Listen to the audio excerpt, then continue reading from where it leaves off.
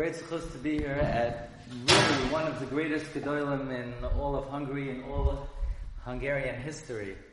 The Kol Arya Rav Avram Yehuda HaKoyen Schwartz, the author of the Kol Arya. We were just in his shul, and he's one of the leading Talmidim of the Chassam Sofer. He was born in 1824, and at age 14 he learned Chassam Sofer for 3 zmanim until the end of Chassam Sofer's life. He married in 1841 when he was about 17 years old. Then he learned by different Rabbeim, but he really took to the Sanzer Rav, the Divrei Chaim. He became a tremendous Talmud of the Sanzer Rav.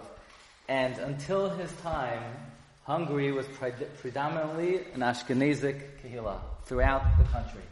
Hasidus was not prominent in any way throughout Hungary. He is responsible, even despite learning about Chassam Sofer, for bringing Hasidus to Hungary. Because of his connection to the Sanzer Rav, he would go to every single Shavuos. So even though he's one of the greatest poskim all time in Hungary, he is most responsible for bringing Chasidus. But interestingly, the Rechaim says, I'll read to you the words, that he's Makir Talmud Chacham Amiti Echad Be'Ungaren. V'hu Rav Avram Yehuda. So Sanzer Rav recognized him as the Talmud Chacham in the country.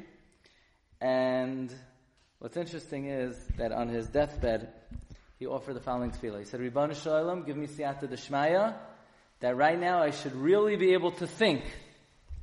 And what I'm about to say, I should really be able to feel.